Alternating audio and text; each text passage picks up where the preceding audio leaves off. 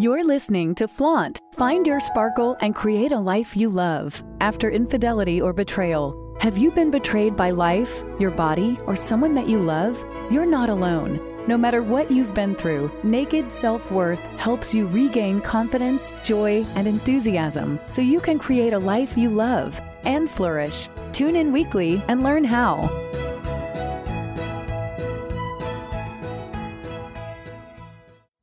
Hello and welcome to Flaunt. Find your sparkle and create a life you love after infidelity or betrayal.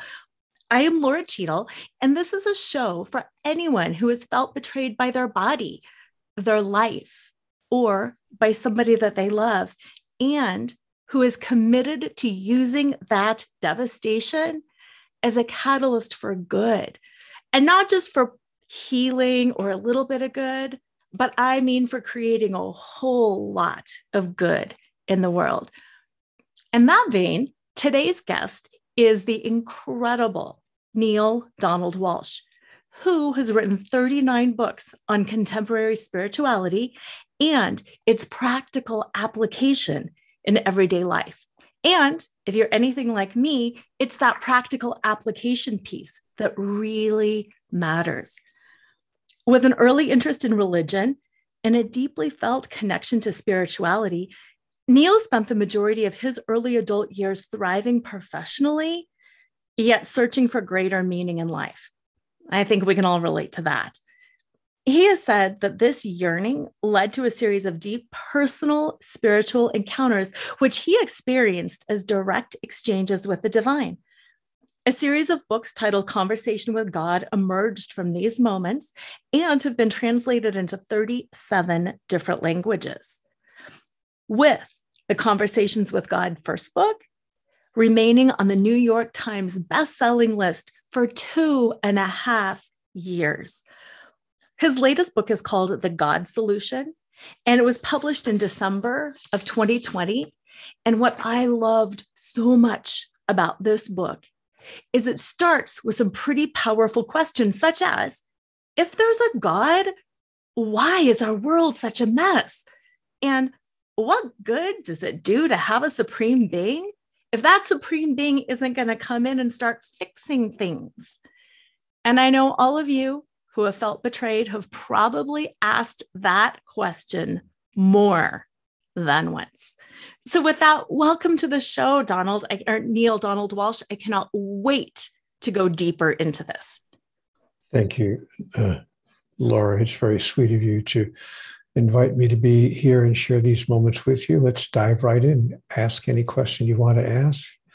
But I do find it interesting that in a show about infidelity, your name would be Cheadle. I know it sounds like, I know it's spelled differently, but when you say it out loud, it sounds like, are you kidding me? She's going to talk about cheating and her name is Cheadle? Oh my gosh. You know, that has never crossed my mind. I love that you mentioned that. Wow.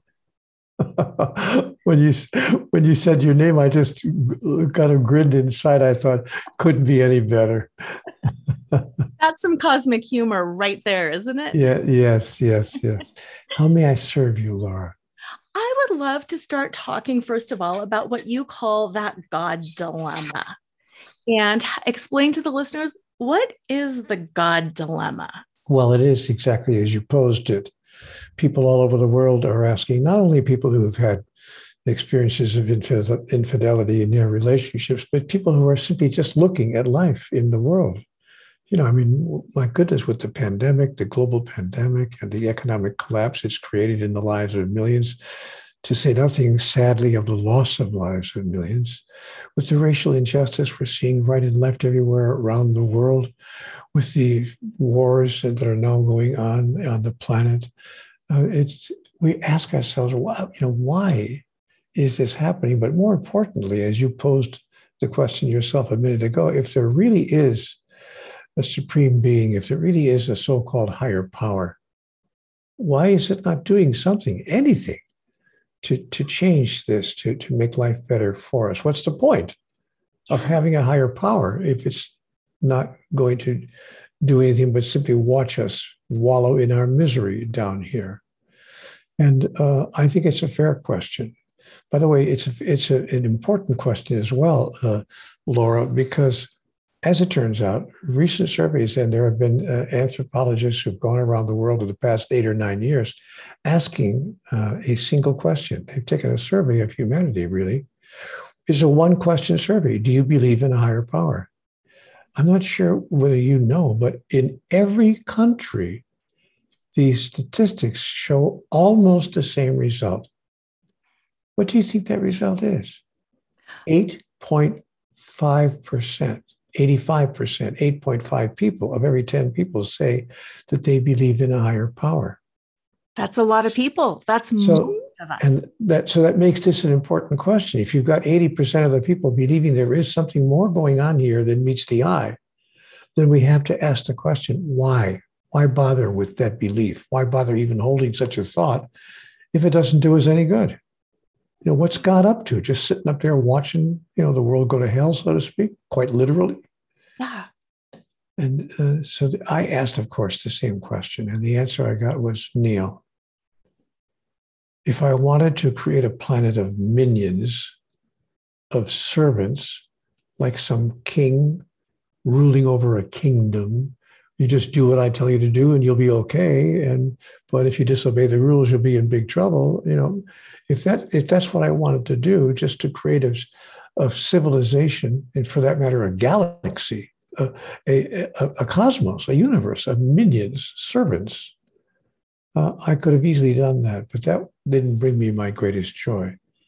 My greatest joy was experienced in bringing you and giving you, all of you, every sentient being in the cosmos, the power to create your own reality. Yeah. And I noticed that you're doing that on Earth right now. You're in fact creating your reality, and you think that somehow I should intervene in the reality that you're creating. But I've given you free choice. You can create whatever reality you wish, including, if you choose, your own self-destruction. Yes. So maybe you want to look at a different question, which is, why are you choosing, you meaning the human race, why are you choosing what you're choosing? And why are you living what you're living? And why aren't you doing something to change it and to create a new outcome for yourself? So I kind of looked at that whole question. And I came up with a solution, because here's the problem as I see it, Nora. You'll forgive me, by the way, for giving a 35-minute answer to a 35 second. It's perfect, because everything is multi-layered and deep. So I looked at this deeply, and I thought, okay, there is in fact more going on here than meets the eye. And what's happening? I mean, why are we behaving the way we're behaving? Because we think that this is the way God behaves. Human beings have been taught by its religions, and by the way, there are over 4,000 religions on the face of the earth right now. I didn't make that number up. If you think I'm just, saying something to make a point, Google it. Just type in Google, how many religions are there on the planet today? And you'll get an answer quick within 10 seconds. Actually, within 2 seconds. And the answer will be, there are 4,200 religions on the planet, faith traditions right now. Wow. That are being practiced on Earth. So with 4,000, but the 4,000 religions, the largest number of them, by far the vast majority of them, teach of a higher power. Teach of a God, if you please, that is loving, yes, but also judgmental, condemning, and punishing if we don't do exactly what that higher power demands and commands and requires. And so we've learned to love each other in the same way. Individuals with other individuals, groups with other groups, nations with nations. Either do as I say, or I will condemn and punish you. Yeah. And this is what we're creating on the planet right now. We can see it everywhere we look. Wow. Pathological behaviors of self-destruction. We're simply destroying each other emotionally and sometimes actually physically, sadly. when the other does not do what we say that they must do. And we're constantly threatening each other and behaving with each other in this way. So I thought, well, now, if we're trying to do that or if we are in fact doing that because we're trying to imitate God, then we've created God in our image and likeness, which is the opposite of what we are told. We're told that, that we are created in the image and likeness of God, but in fact, we've created God in the image and likeness of humans. We think that God has the same foibles, the same needs, the same desires, the same faults, the same proclivities, the same behaviors that human beings have. And that, of course, is our first mistake. So I thought about this deeply, and I thought, well, what could change that? And right. I was inspired, I believe, by God to say, simply change your definition of who and what God is. Decide that God can be redefined in 2 words: pure love. Yeah. Now, Laura, when I offer this observation in front of an audience, a live audience, someone in the back of the room inevitably stands up and says, "Oh, Neil, I've been listening to you now for 10 minutes, and that's all you have to offer. God is love." I mean, everyone agrees with that. Even the world's religions, they may have disagreements about dogma and doctrine, but every religion agrees that God is love. That's your big revelation. Right. And I have to say to them, wait a minute. That's not what I said. You didn't hear me correctly. I didn't say that. I said, God is pure love. And my listener will say, okay, all right, what's the difference? The difference is that pure love needs, expects, requires, and demands nothing in return. Now, Laura, that is theologically revolutionary. Yes. All the world's religions, certainly, but the largest number of them, believe the opposite is true. So if we are saying that God requires and demands and needs nothing from us in return for God's favors to be showered upon us, then we are in fact revolting. It's a revolutionary statement. We are saying that the primary teaching of the largest number of the world's religions is in fact false, or if you please, mistaken.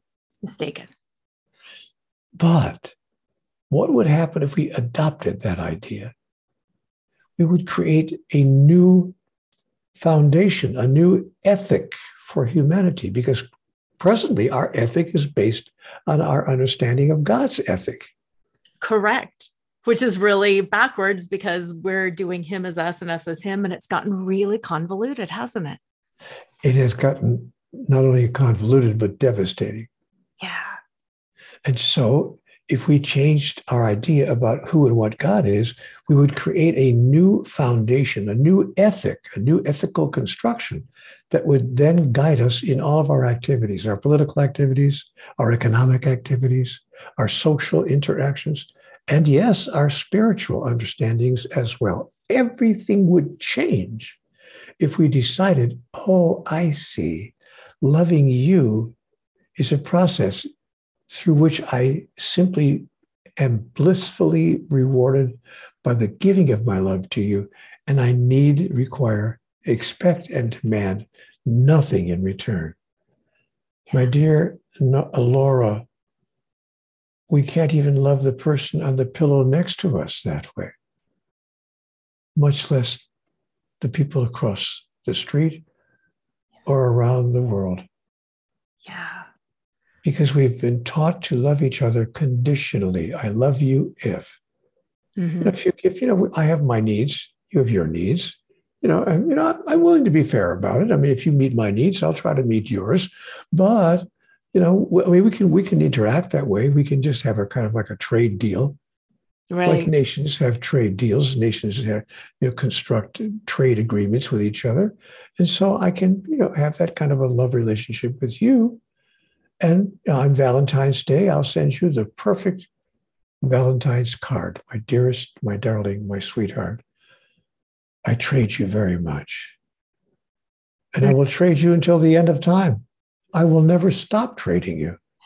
But if you stop trading me, the deal is off.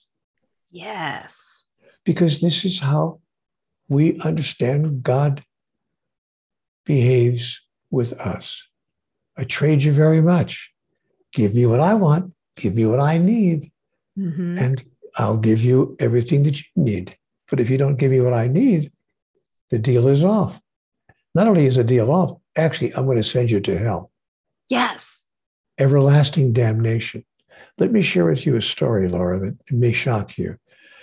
When I was 9 years old, not 29, not 49, but 9 years old, I was told by a Catholic priest, you see, I went to my parents, God bless them, sent me to a Catholic school. We were a Catholic family, and I was sent to a parochial elementary school. Right. Now, I'm in 3rd grade, and the priest comes in once a week to teach us catechism, which is a class in the doctrines and the dogmas of the Catholic Church. Right. And on this particular Wednesday, now the priest is saying to us, children, let's talk today about mortal sin and venial sin. Venial sin being, in a sense, kind of a spiritual misdemeanor. But a mortal sin, is a major offense against God. Right. And if you die with a mortal sin on your soul, if you haven't gone to confession and been absolved of that offense, you will go straight to hell, where you will languish forever, for all of eternity, in unspeakable and indescribable suffering. Mm. The fires of Hades will be visited upon you for the rest of your experience and all through eternity. I said, so all the kids in the class are listening very carefully. This is not an unimportant message. And so we're there, well, Father, how would we know what's a mortal sin or, what's the biggest offense? And he said, and the priest said, well, I could give you a whole list, obviously, but let me give you one that I think you would all easily understand, even at your age. If you miss Mass on Sunday without a good excuse, you've committed a mortal sin. And then if you die, if you get hit on Monday by a car, God forbid, and should die on Tuesday, you'll be in hell, where you'll spend the rest of eternity in unbelievable suffering and anguish. And I said, Father, I'm sorry, but am I hearing you correctly? For missing Mass? One Sunday of my life. Now, you should know, Laura, that I went to Mass almost every week of my life. I was an altar boy. I went to Mass almost every week of my life. But as it happened, as life would construct it, that particular Sunday, I went to the playground to play baseball, because it was the big intra-playground World Series, the World Series of Playgrounds, softball, and I played right field for our team. And they were saying, Neil, you can't miss the game. You can just miss Mass one Sunday. So I told my parents a little white lie. I left the house and I told them, that I was going to church, or let them think that I was, because I did every Sunday. But this Sunday I went to the playground. Now the priest is telling me this on Wednesday. I'm going to hell if I should die with that mortal sin on my soul. But so I'm thinking, oh my gosh, I got to go to confession. I got to be forgiven my sins by the priest, be given absolution. But there's no confession in churches on Wednesday or on Thursday or on Friday. In our parish, the confessions were on Saturday. They were offered Saturday afternoon, one day a week. The priest wasn't in the confessional 7 days a week. So, but on Saturday, so I thought, well, what if I die before Saturday? No, I'm 9 years old. I'm not stitching this together, because I'm listening to the supreme religious authority in my life, which is the parish priest. Right. And so, of course, I'm saying my prayer every night until let me just get through to Saturday. I'm saying my prayer, lay me down to sleep. I pray the Lord my soul to keep. If I should die before I wake, I pray the Lord my soul to take. And I'm so scared that what if I did die? I'm sorry, God, I didn't mean to miss Mass. I didn't know it was that important to you. And only when I got a little older, I'm not really making fun of this because, I thought when I got older, okay, maybe the priest was exaggerating a bit. This can't really be the teaching, but I've checked it recently. Yeah. In fact, the church teaches to this day that simply missing Mass on Sunday without a good excuse will send you to hell. Wow. If you don't get to confession and confess that sin, and be absolved of this, and talk about filling the pews with fear. Totally. And so we've used the fear of God to produce certain behaviors in humanity. Yes. And we've learned, therefore, to use fear with each other as well. And that's how we love each other. And so the God solution would be a solution for all of humanity's behaviors. As I said, our political, social, economic, and spiritual interactions would be now guided by a new ethic. Oh, I see. I don't require anything from you in return for the goodness that I bestow upon you. That's real love. Laura, if I only love you because of what I think I can get from you, then I'm only loving me through you. I'm simply using you as a device with which to bring love to myself. But what if I chose to love you no matter what you did or did not offer me? In fact, if you offered me nothing in particular, what if I had no list of requirements of you of any kind? Then how would I interact with you? That's powerful. It's life-changing. Mm-hmm. And if we decided to enter into that kind of a relationship with our beloved other, 98% of the divorces on this planet would be eliminated. Yes. Yes. And that leads me to kind of the question, the practical application of that, because for so many people, I think they can understand that up here in their head. And they say, yes, that totally makes sense. But do you know what he did to me? Or do you know what she said to me? And they get caught in that judgment so easily. And it's hard being raised on this planet to really break out of judgment. Unless it's not. Unless it's hard, unless it's not. Which is important for us to know that there are options, there are people, there are ways to break out of that pattern. And you know what's interesting, Laura? Every spiritual master and every spiritual teacher through the centuries, for thousands of years, have told us that that's true. Yeah. Muhammad, bless his holy name, told us that's true. Jesus, God bless him, told us that's true. Buddha told us that's true. All the great masters, male and female, through the years, told us that this is true, that we can break out of that pattern, that is not the natural way of being. It may be normal, but it's not natural. Ooh, and there's a huge difference. Yeah. So, were they charlatans? Was Jesus a con man? No. Or was he actually onto something when he said, do unto others as you would have it done unto you? Yeah. And when they said to him, but hey, pal, I mean, that's easy to say, but I mean, what if somebody did something terrible to you? What if they actually tried to kill you? Or what if they did horrible things to you? Stole everything you have, or betrayed you in some deeply emotional way? They would then become your enemy, of course, and you couldn't possibly interact with them in the way you're suggesting. What do you think we should do then, pal?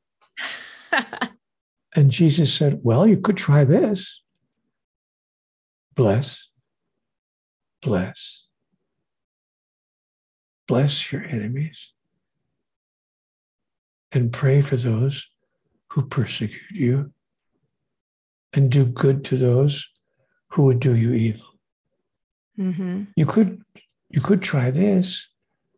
When a man slaps you on the right cheek, turn and offer him your left. When a man steals your coat, give him your shirt as well. Mm-hmm. When a man forces you to walk 1 mile with him, go with him twain. Yeah.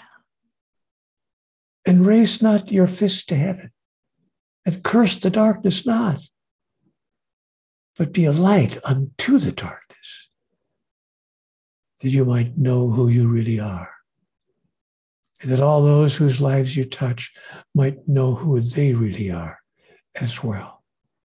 And that's so important, to let them know who they are as well through your love. And earlier you had said that you're just using somebody to love you when you have that conditional love. And this is just the opposite of that, using your unconditional love to show them that they are unconditional love as well, that you are all united, that we are all unconditional love because we're made in the image and likeness of God, who is also pure, unconditional love. See, but the real question is, Neil, this all sounds very lovely. Like Laura said a minute ago, it's all very sweet. It's a nice head trip. But how do I get past my conditioning? Because I have needs. I mean, I'm just a human. I have needs. And one of my needs is the loyalty of my mate. He promised me, she promised me that we would be exclusive with each other in this particular way, that we wouldn't be sharing our sexual intimacies, or for that matter, our bank account or anything else with other people. How do I deal with that? I have needs, and my needs have not been met here. My need for loyalty has not been met. Mm-hmm. Well, I was told in the book Communion with God that there are 10 illusions of humans. And the first illusion of humans, by the way, God said there are not 10 commandments. You're not even obeying what you think are the 10 commandments anyway, but I never gave you any commandments to begin with. Right. But there are 10 illusions that you live in. And the first of the 10 illusions of humans is the illusion of need, that need exists. You actually don't need anything. Right. And I say to God, no, oh, come on, give me a break. I need certain things. God says, no, you're making it all up. Yeah. You've just decided that you need certain things, and your own life has proved it to you, because there have been times in your life when you thought you needed a particular outcome or a particular event or a particular object or whatever in your life, and didn't experience that, and you went on to live a perfectly happy life anyway. Right. So, in fact, you're making it all up. But I said, okay, I get it. I don't really need that particular car, or I don't need to live in that particular neighborhood, or I don't even need that particular person in my life. But anyway, come on, God, I need to at least, food, clothing, and shelter. I need to eat. I need to stay alive. God said, oh, I see. Unless you didn't need to stay alive, unless you realize that you couldn't die if you tried, that your life is eternal, and that your need to remain in physical form at this particular moment in what you call time is another idea that you've made up. There are those who have said, you know what, I would rather die than do what you want me to do. Joan of Arc. Right. Dr. Martin Luther King Jr. There are people who have said, excuse me, give me liberty or give me death. And they've actually said, I will not live according to what you want me to do. I will not betray you or myself in order to stay alive. Mm-hmm. Go ahead and shoot me. Mm-hmm. Because people have known that the larger importance is not how long we live, but how we live, whether we live 20 minutes longer or 20 years longer. Yeah. And what liberation in that? Total freedom to at last be who we really are. Yes. One of the things that I really loved in your book is you have a section talking about forgiveness and how, again, we don't need forgiveness. Forgiveness is the biggest obstacle to spiritual growth. Yes. Oh my gosh. I was high-fiving my book. I love that section so much. I would love you to talk a little bit more about that, because it's my personal belief in the work that I do that so many people get hung up on. I can't forgive. I need to forgive. If so-and-so would only do this, then I could forgive. And that it's all unnecessary. So I'd love you to explain and talk a little bit more about that, if you would. I'm not going to. Will you forgive me? I don't need to forgive you. Oh, well, then I guess I will. Forgiveness is the biggest obstacle to spiritual growth. And when God told me, it's not my idea, I was told this. Right. And when God said this to me, I thought, oh, whoa, we're off the rails here. What are you telling me? Everything I've been taught since I was a child, use this as a foundation, And God said, no. Because if you think that that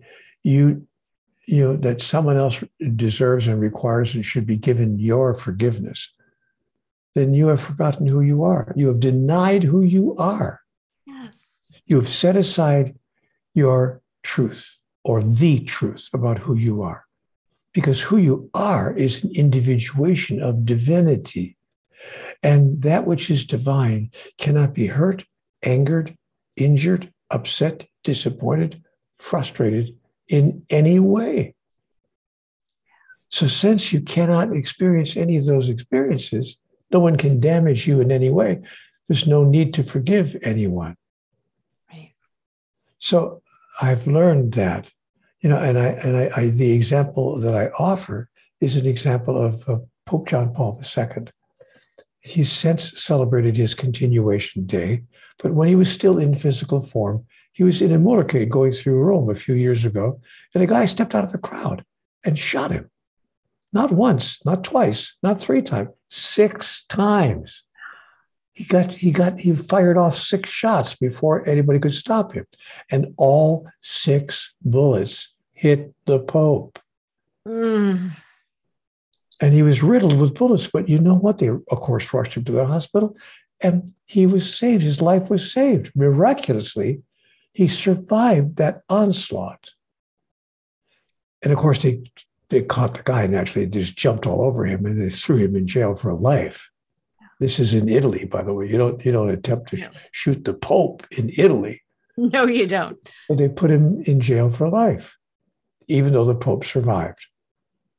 But the Pope went to the attempted assassin's jail cell when he had recovered, and he said to the man something quite extraordinary. Most people wouldn't believe what he said to the man when he got in his jail cell. He said, "In nomine Patri et Filii Spiritus Sancti, Amen." He gave the man his papal blessing. And then he said to the man, I can't agree with, of course, I wouldn't condone what you've done. I wouldn't suggest it as a solution to any problem. And I hope that no one ever imitates you and that it's never done again to anyone. But I would like to understand. Would you be willing to share with me so that I can understand why you would do such a thing? Yes. And the man said, by the way, I'm not making this story up. This is all over the newspapers. It's a matter of history. There were reporters. Of course, the Pope can't go anywhere. There were reporters all over the place on the other side of the jail cell listening to everything that was being said. And the man said, well, I'm sorry. I looked back on it, but he said, I'm a Muslim. And he said, I believe that the Catholic Church has done more than any other single human institution to hurt or injure or damage the Islamic faith. And so I thought, I was going to pay the church back in like kind. Revenge. And the Pope said, again, I don't agree with that as a solution to any problem, but I do understand the frame of mind that could cause you to do such a thing. Yes. And so I'm going to stick with where I was a minute ago. I'm going to give you my papal blessing and hope that you will change the way you decide to solve the problems that you feel you're confronted with. Now, here's what's interesting. The two became actual pen pals. They wrote letters back and forth from the jail cell to the Vatican, back to the jail cell, back to the Vatican. I'm not making this up. This is a matter of history. Yeah. And they have copies of these letters that went back and forth between these two gentlemen. And finally, after 7 years, the Pope asked the civil authorities in Italy to grant the man a full pardon and to free him from jail. Because the Pope didn't miss the fact that this was a teachable moment for humanity. Yes. So powerful. And that he wanted to demonstrate, oh, I see, it's possible to bless, actually to physically bless your enemies, and to do good to those who would do you evil. Yes. Yeah. And that's what I think is so important about it. It's not just saying, oh, yeah, I bless you and I love you and I'm over it. And then putting no feeling, no action, no positivity behind it. He really did seek first to understand.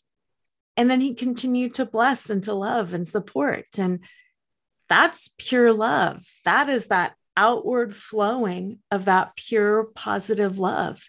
And that doesn't mean, I want to emphasize for the third time, because we'll have listeners who say, I don't get that.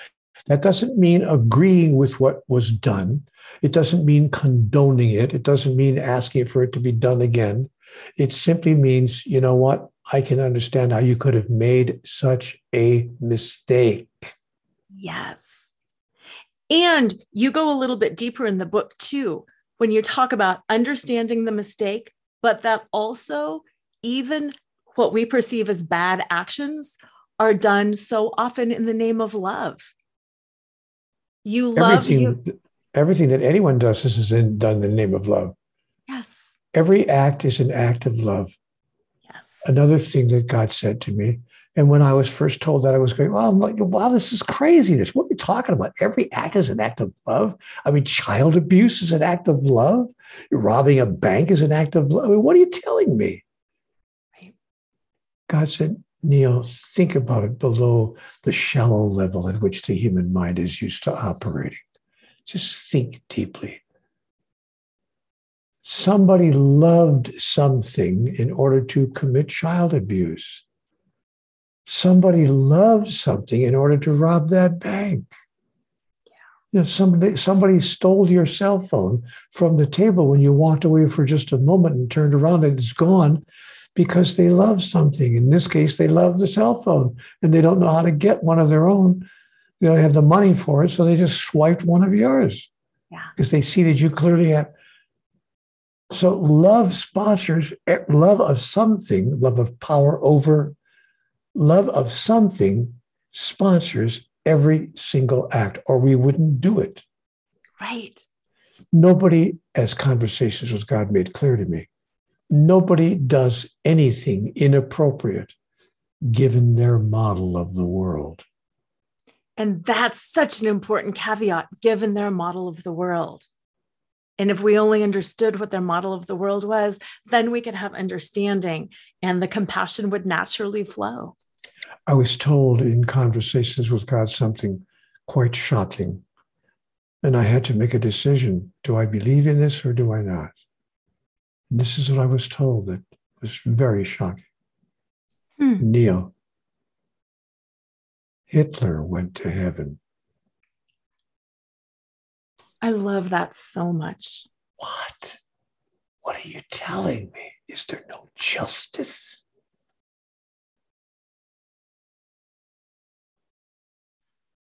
God said, first of all, Neil, there's no other place to go. I get that you think there's a hell, but there is no hell. So Hitler went to heaven because there's no other place to go.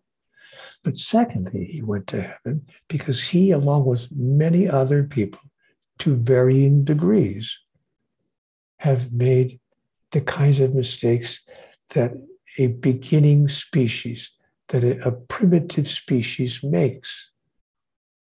thinking wrongly and then thinking that you can get your way by acting wrongly, like a child.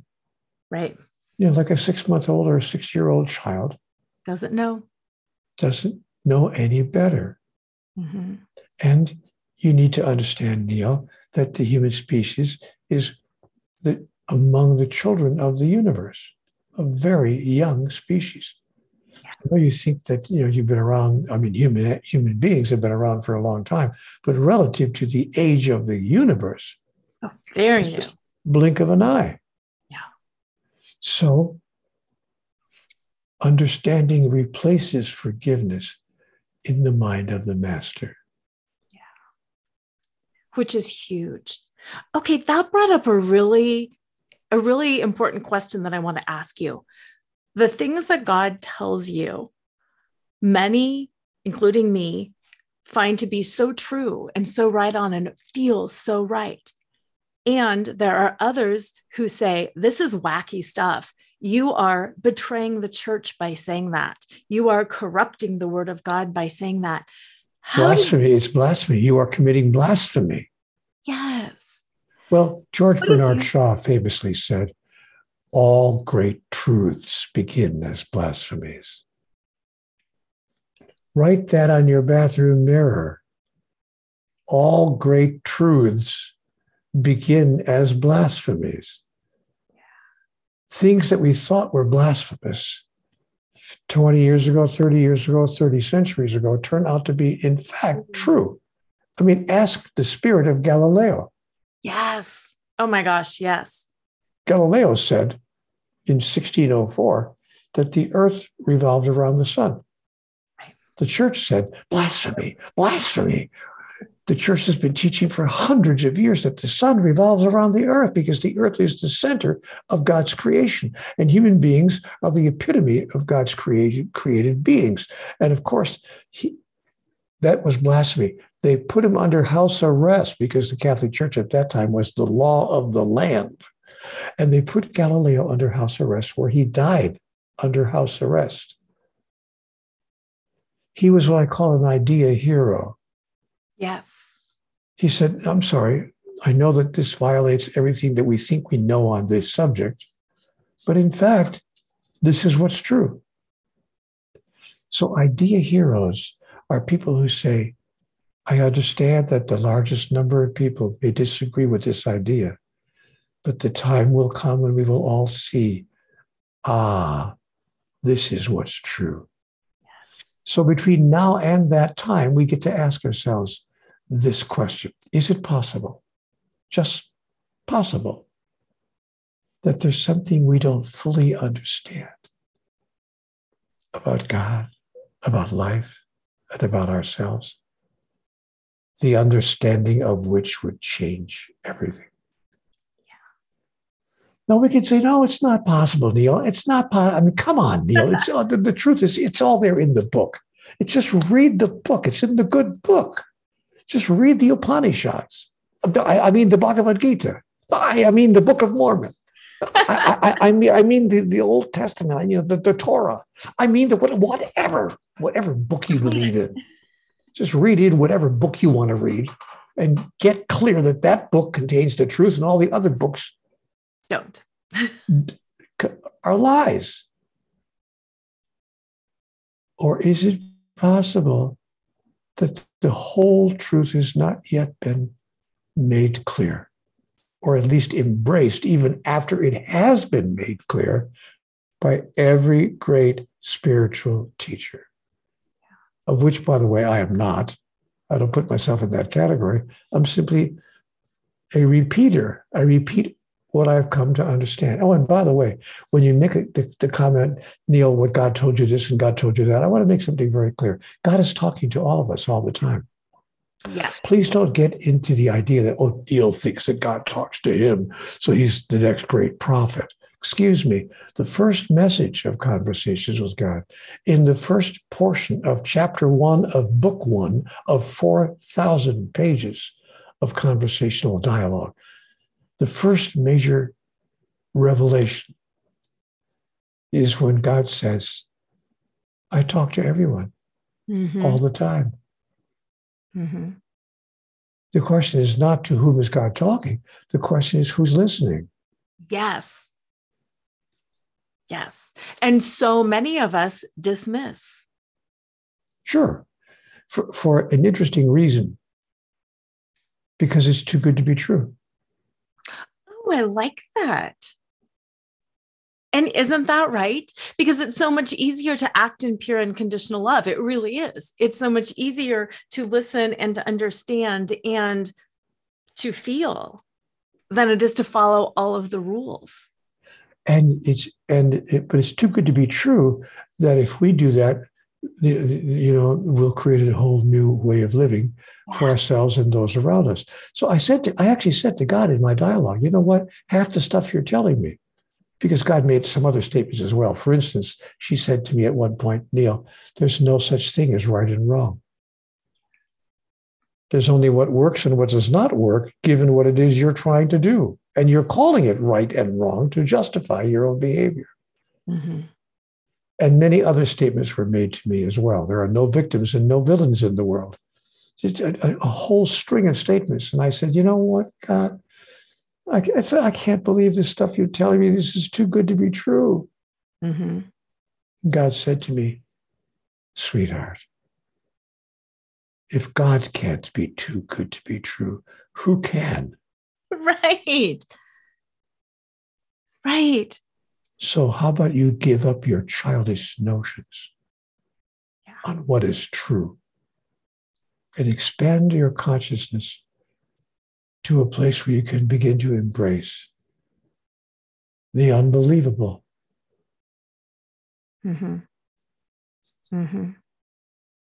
It's interesting. I like that you went with the victim and villain as well, because I know so many of the listeners, to the show in particular, feel like I have been victimized by a villain, and the freedom in realizing, actually, I wasn't. It was an experience, and it wasn't right or wrong, good or bad. And it's now up to me to continue to take that next step. To decide who I am. It's now up to me to decide who am I in relationship to that with which I've been confronted, to that which is making itself present and apparent in my life. Who am I? There's only really one question in life. Yes. Who am I? Yes. And who do I choose to be? Yeah.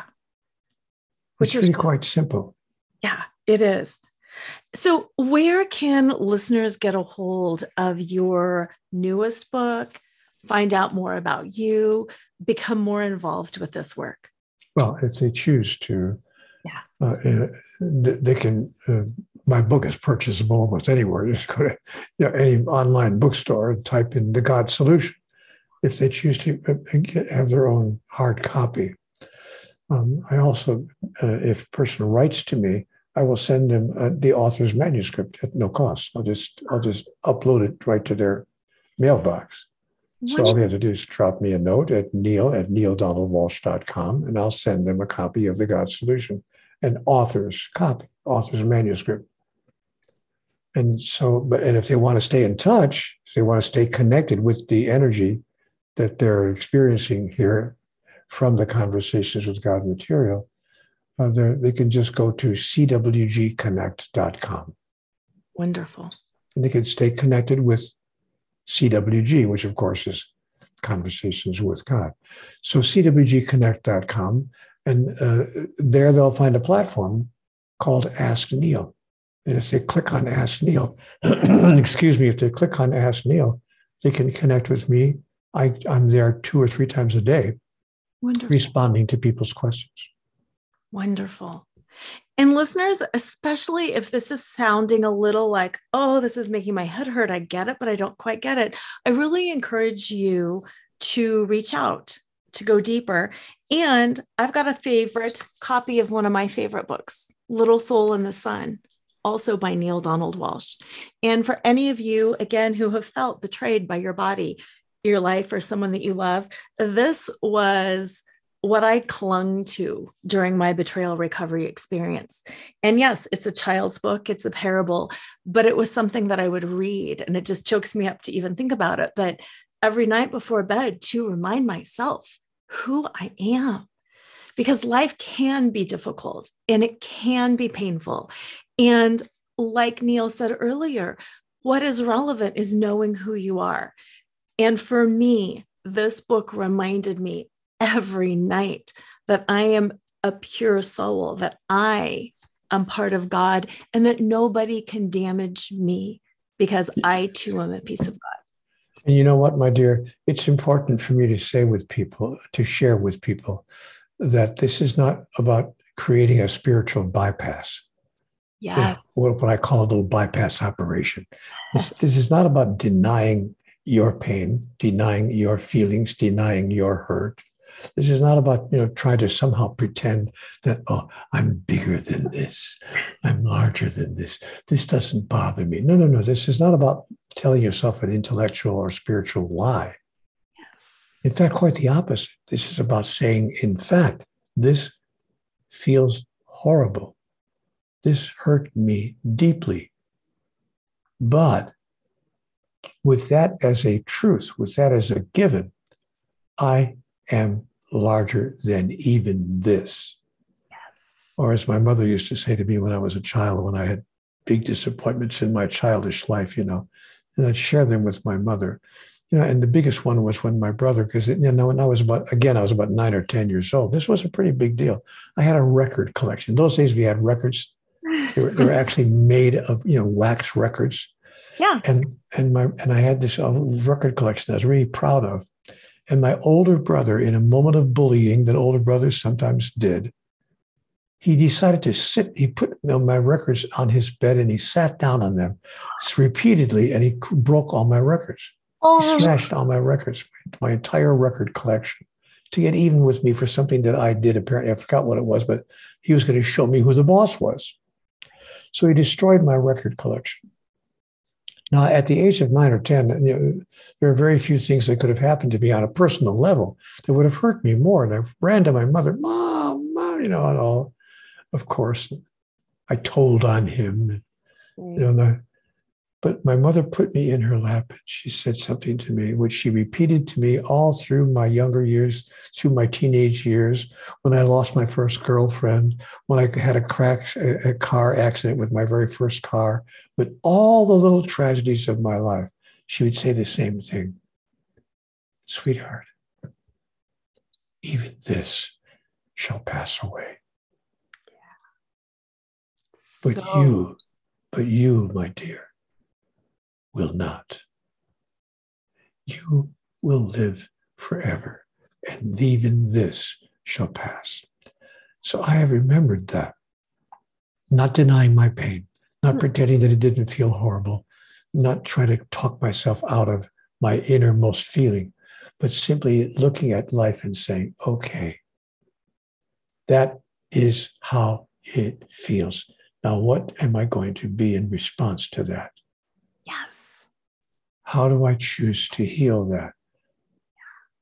By somehow getting back at the other? By somehow getting revenge? Nope. Or by just simply leaving, by ending, by one way leaving? Now, if we both decide, in an agreement that we no longer want to be together, that's one thing. But am I going to say, okay, I'm out of here, even if my beloved says, please don't, I'm so sorry that what I did, please can we stay together? Then the question is, okay, now where am I with regard to that? Right. And some people have said to me when I explain this to them, well, then you let the other person be your abuser, that person is abusing you. No, actually, no. No. This is not about putting someone else's needs ahead of mine. This is about saying we're on a level playing field. Mm-hmm. And I hear you and you are hearing me, and I hear you made a thunderous mistake. I hear you telling me that you seek forgiveness, that you wish that you hadn't done it, that you'd like us to stay together. And if that's what I truly want as well, for us to stay together, then let's make that mutual choice. Not because one or the other of us is the winner here and one of us is the loser, but because both of us are in love. Yes. And we're both divine pieces of God doing our best in every single moment.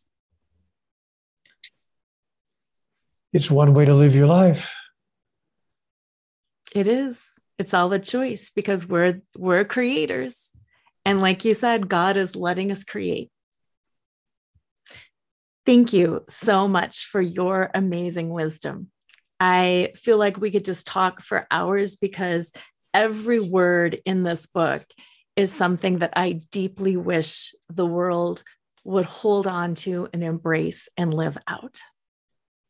If people read the God Solution, it can change their life. And what I want to mention is that the last 4 chapters of that book, chapter 24 through 29, are in fact chapters on how to use the process of metaphysics, the mechanics of metaphysics, to manifest the reality in life that we choose.